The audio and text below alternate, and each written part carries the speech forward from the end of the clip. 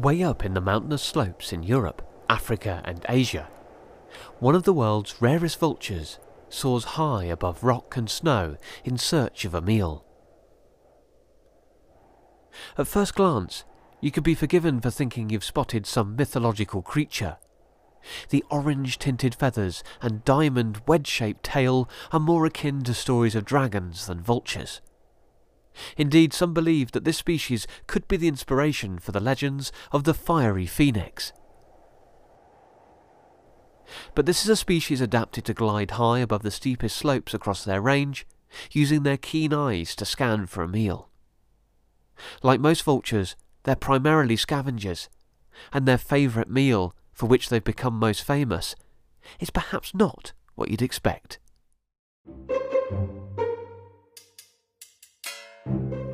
Hello, I'm Tom Morath.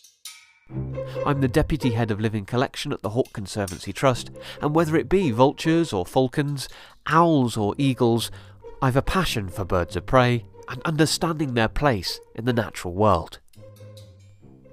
Our podcast, Nature's a Hoot, is a way to delve deeper into the world of these winged predators, to understand their natural history, their current status in the wild, and how we can support them through conservation efforts into the future. This time, I'll be discovering more about one of the most striking yet endangered species of vulture in the world, the bearded vulture.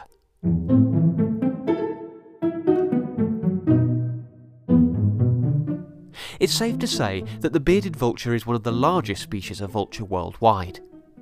Weighing in at over 5 kilograms, and with a wingspan of more than 2.5 metres, they appear to dominate the air around them.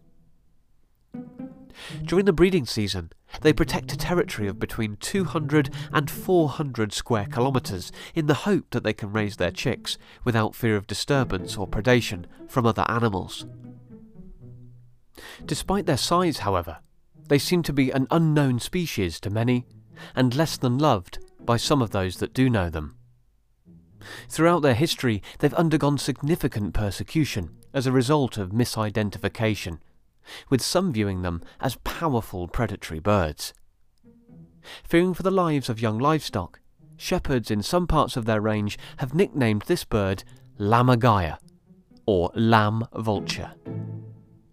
Today, ecologists and conservationists are working tirelessly to learn more about this incredible bird and to bring them back from the brink of extinction. So a bearded vulture actually looks more like an eagle than a vulture, and hence the name bearded eagle in the Zulu language in South Africa. It's a very large raptor. It stands about a meter high. It weighs between 5 and 6 kilograms, and it's got an incredibly large wingspan of about 2.5 meters. Dr. Sonia Kruger is an ecologist at Ezenvelo KZN Wildlife in South Africa, and she's been monitoring the population of southern African bearded vultures for over 20 years. If there's someone who can tell us more about this fascinating species, it's Sonia. So I'm actually an ecologist with Ezenvelo KZN Wildlife in the Scientific Services Division. It's a provincial conservation agency, and my primary role in this organization is to provide ecological advice to address biodiversity conservation issues in the Maluti-Drakensberg Transfrontier Park and World Heritage Site, and then other smaller protected areas as well. So it's only part of my job to be monitoring and researching the Southern African bearded vulture, which I've been doing for over 20 years now. But I also facilitate and undertake other monitoring programs on other species like eland and otter, for example. So the Cape vulture we monitor together with bearded vulture. They live in probably the highest, coldest part of the country. They have a very small isolated range in southern Africa, and they live in the mountains of Lesotho in South Africa. So their breeding period is actually incredibly long. They start in the autumn by mating and nest building. The eggs take another 2 months to hatch or so, and then the chicks fledge after about 4 months. But once they fledge, they still hang around the nest site for another 4 months in the post-fledging dependency period. And they only really leave that territory when the adults are ready to start breeding the following year. They're incredibly long-lived birds as well. They can live well over 40 years. But realistically, they'll probably only survive in the wild for about 20 odd years because of all the threats that they're exposed to. This species has a particular taste for bone. In fact, as far as we know, they're the only bird to feed almost exclusively on it. And we're not talking about small bones either. Huge bones up to the size of sheep vertebrae can be digested by the bearded vulture. Smaller bones can be swallowed straight down, but larger ones require a little more work. For this, they pick them up in their talons and soar hundreds of feet above a rocky area and drop the bone, shattering it into smaller, more palatable pieces. So yes, certainly their diet is made up mainly of bone, which is particularly bone marrow, but they even obtain nutrients from old bones as well. And they are one of the only animals in the animal kingdom, and certainly the only bird species that can process bones. And that's because they have a really acidic stomach that digests that bone quite quickly. So they are scavengers. They only feed on carcasses. They don't hunt their own food. And at these carcasses, they pick up the bones that they might find in the area after the other species, other scavengers have eaten at the carcass. They've got an incredibly wide gape of about 7 centimeters, and they can swallow bones that are about 25 centimeters long and 3 to 4 centimeters wide. These are usually leg bones of domestic livestock, such as sheep or goats or small antelope. So that's the size of bone that they ideally can swallow.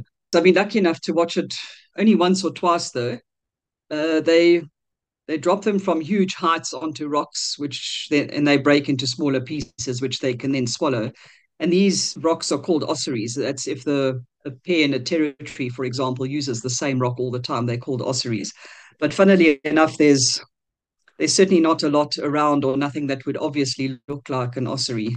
Obviously, being in the mountains, there's lots of rocky outcrops that they can use. So I think it's more by chance that you see them breaking bones rather than be able to show someone an ossuary and be guaranteed of watching this. So the bird is actually often called a bone breaker. In some of the European languages, their name means bone breaker. For example, the Spanish call them quebranto huesos, which means bone breaker. It's not common to see, but I do know of 3 territories in our region where we have had trios at some point in the past 20 odd years. So there may be a slightly younger bird that hasn't started breeding yet, or one that hasn't got a mate that will then assist another pair. But certainly in our region, it wouldn't be due to a large amount of resources. We've got tons of available nest sites, so it certainly wouldn't be with that. It's probably because there aren't enough non-breeding adults in the population, which we call floaters. So it's perhaps if we've noticed if one adult dies, it takes a long time for that adult to be replaced in the territory, which means that there aren't any adults in the population or very few adults that aren't breeding. So I assume it's these individual adults that would then assist pair nearby. Their huge size, resourcefulness, and excellent pair bonding do not save them from the many threats that they face. Bearded vultures are often referred to as the most threatened species of vulture in Europe. But across their entire range, they're at risk from poisoning, habitat degradation, and nest site disturbance, among other issues. So yeah, it is critically endangered in southern Africa, and the southern African population also has a unique genetic makeup.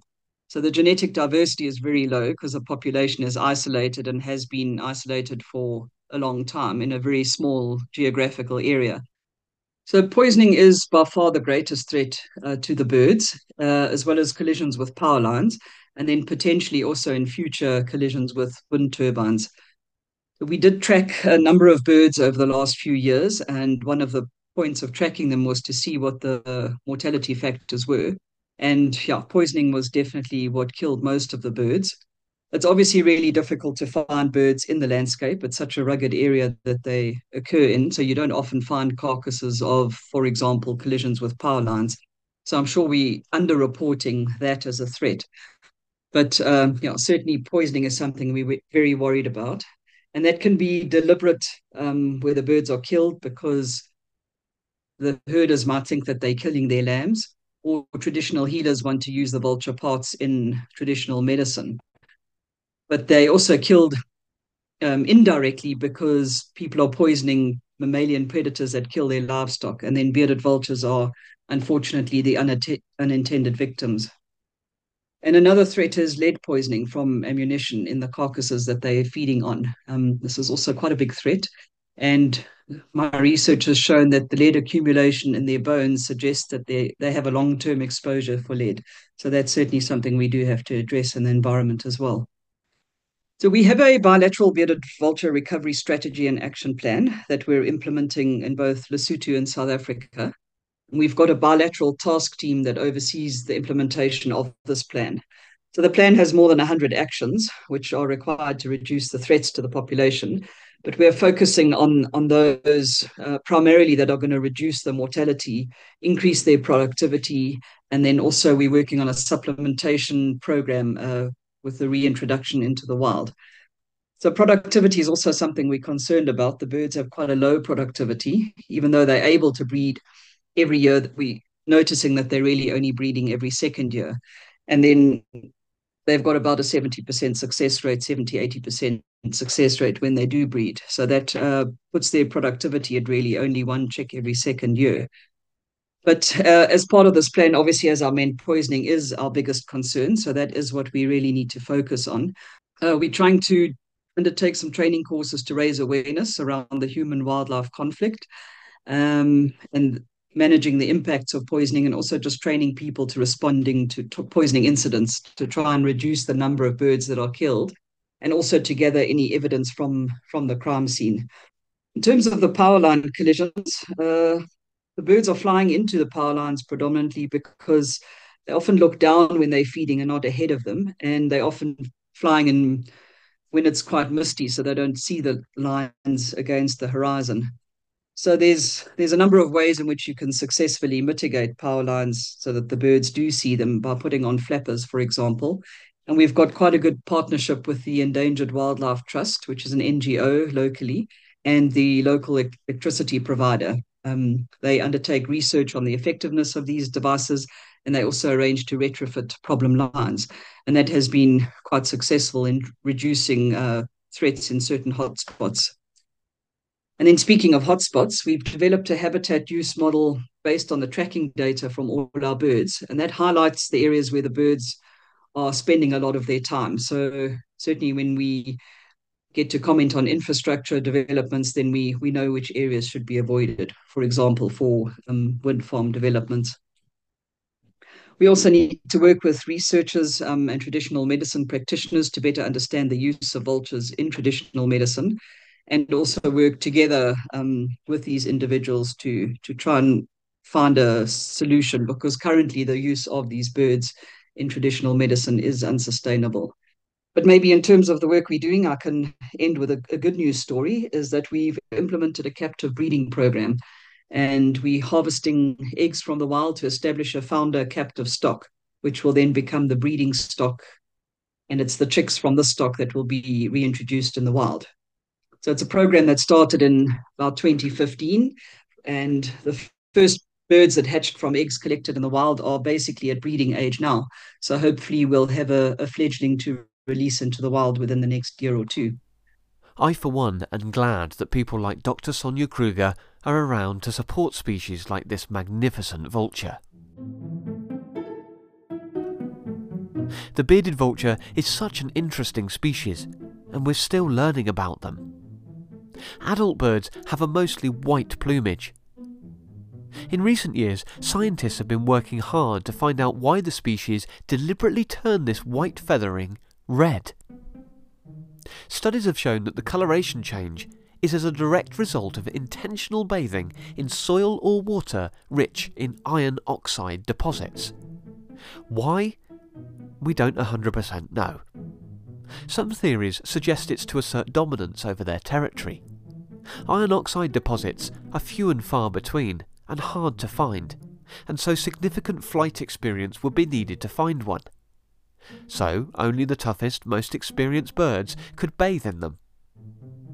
Another theory suggests that the iron oxide might act as a prophylactic. killing off bacteria around their feathers, eggs and nest sites. Given their lifestyle as a meat-eating scavenger, it adds up. It's important, perhaps now more than ever, that we highlight the weird and wonderful lives of animals like the bearded vulture. It's sobering to know that many species are becoming extinct today before most of us can learn about and appreciate them. Communication about the natural world and encouraging a love and respect for it is key, something we hope to achieve through our flying displays at the Trust. Someone who shares this mission is Ben Rothery, a writer and illustrator with a love for the natural world's oddities. I spoke to Ben about the importance of highlighting the more quirky, less-known threatened species, and why he's decided to include the bearded vulture in his latest children's book. So my name is Ben Rothery, and I'm a natural history author and illustrator, and I'm the owner and creative director of Hidden Planet Studio. It's a through line that goes through all of my books, but it's become a bit more focused in this most recent one and the next one that I'm about to start on. And it's the idea that, you know, in a world where we have so little left of the, you know, of the biodiversity that we had even 50 years ago, it's vitally important that we look after what's left. And that isn't just charismatic megafauna, you know, that's not sort of, you know, pandas and polar bears and elephants and orangutans and tigers and things, important and beautiful as they are. You know, you also have to look after, you know, sort of some weird moth you've never heard of, or, you know, some animal that is maybe sort of unfairly mischaracterized or misunderstood. And so through the books that we produced so far, and certainly Weird and Wonderful and the next one that we might touch upon later as well, it's trying to kind of get people to take a second look at something they've never heard of, or something that they sort of have a negative opinion of that's perhaps sort of slightly undeserved. So in the previous book, in Deadly and Dangerous, one of the species we sort of focused on, you know, were spotted hyenas. You know, this is a better hunter than a lion. You know, it does everything a wild dog does, but better. You know, they're convergently evolved. They're functionally the same animal. They're just descended from different things. But, you know, they're more successful hunters. They're smarter than chimps, or at least in terms of problem solving, but we didn't really realize because they don't have hands. They don't look like us. But if you put a picture, you know, because obviously we have a shop studio, people come in, we've got a picture of a wild dog and a picture of a spotted hyena, but just a portrait. And half the time people have no idea which one's which. So they believe a thing because they've been told to believe a thing, but they can't even recognize the thing when they look at it. And so we spend a lot of time talking about stuff like that because, you know, in order to protect what you've got left, you have to care about it, but you can't care about what you can't name or don't understand. Talking to Ben, it's clear how passionate he is about giving young people the chance to come face to face with weird and wonderful species like those in his book. I wanted to ask him what he thought about the bearded vulture in particular. Yeah, so I just think they're one of my absolute favourites. I grew up between the UK and South Africa. I've got an Afrikaans mum, English dad, very confused accent, and I saw them in the Drakensberg. So it's there, you know, there's a population there, but you know, they're just, yeah. So I got to see them sort of growing up, and from that point onwards, they were absolutely my favorite bird. I think, you know, I did a school report about them when I was tiny. Yeah, so they've always been, you know, just something I've been absolutely fascinated with. You know, you've got a vulture that kind of looks like an eagle. They're basically their own thing, you know, and they've got a tail shape that's not the same as any of the others, and there's this whole, yeah, you know, everything. And they look like like a griffin or a phoenix, or, you know, but this idea that, you know, that they are potentially a route somewhere for a phoenix, you know, as a mythological creature, and you can sort of see it. You know, it's not that it's necessarily misunderstood hugely in the way that, you know, say a griffin vulture or something, you know, is ugly, cackling. It's not, but, you know, it's a perception thing. You know, it is on the face of it a very beautiful bird, but it's just something that people don't know about. And so it was one where I was like, I really want to put this in. And I have an incredible sort of fact checker that I work with. We work together on every single book. He's a good friend of mine as well. This guy called Nick Crumpton. So he sort of works at NHM, so Natural History Museum, but he's also, you know, an author, and in his own right, and also, but still, a working scientist, still contributes to and publishes papers. So, he kind of keeps me on the straight and narrow. So, and it helps that, they are very beautiful to look at. And, if you're looking for something that's strange, they tick that box too. You've got a fully feathered bird that decides to, that behaves like a vulture, but its diet is basically 90% bones, digests the bones completely. And I thought it'd be really nice to try and inspire in people some of the sort of same sense of fascination and wonder that I have for species in general, but the bearded vulture in particular, by introducing them to it. With 2 guests this week, I had to ask both Sonia and Ben the same question. If either of you, or both of you, could be a bird of prey, which species would you be, and why? I'd have to be subjective and choose the bearded vulture. Apart from it just being such a magnificent and beautiful bird, I think something I was thinking of this morning, thinking of the species, is they must nest in the most stunning real estate in the country. They nest in the high mountains on the cliffs with the most beautiful views in the valleys below. So just to wake up to that view in the morning, it would just be probably the best part, and certainly being able to fly and soar over large distances, and have very few non-human threats, should I say. They're just living in the most quiet and remote and safe areas, which is certainly very attractive. I think it's going to be a peregrine. Speed kills, man. Like, I mean, it's obviously, it's familiar and it's obvious and all the rest of it. But I mean, to be the fastest animal on Earth, I mean, it's, as somebody that was fairly average when it came to being an athlete in the past, the idea to be significantly faster than I was then, and definitely faster than I am now, is I think that's got to be the one. Now, if you're listening on Spotify, I've asked you the same question. Let us know, if you were a bird of prey, which species would you be, and why? We'd love to hear from you. Although the bearded vulture is not a native species in the UK, we have seen them here. In 2020, a bearded vulture named Vigo flew beyond her normal range in the French Alps and landed right here in England.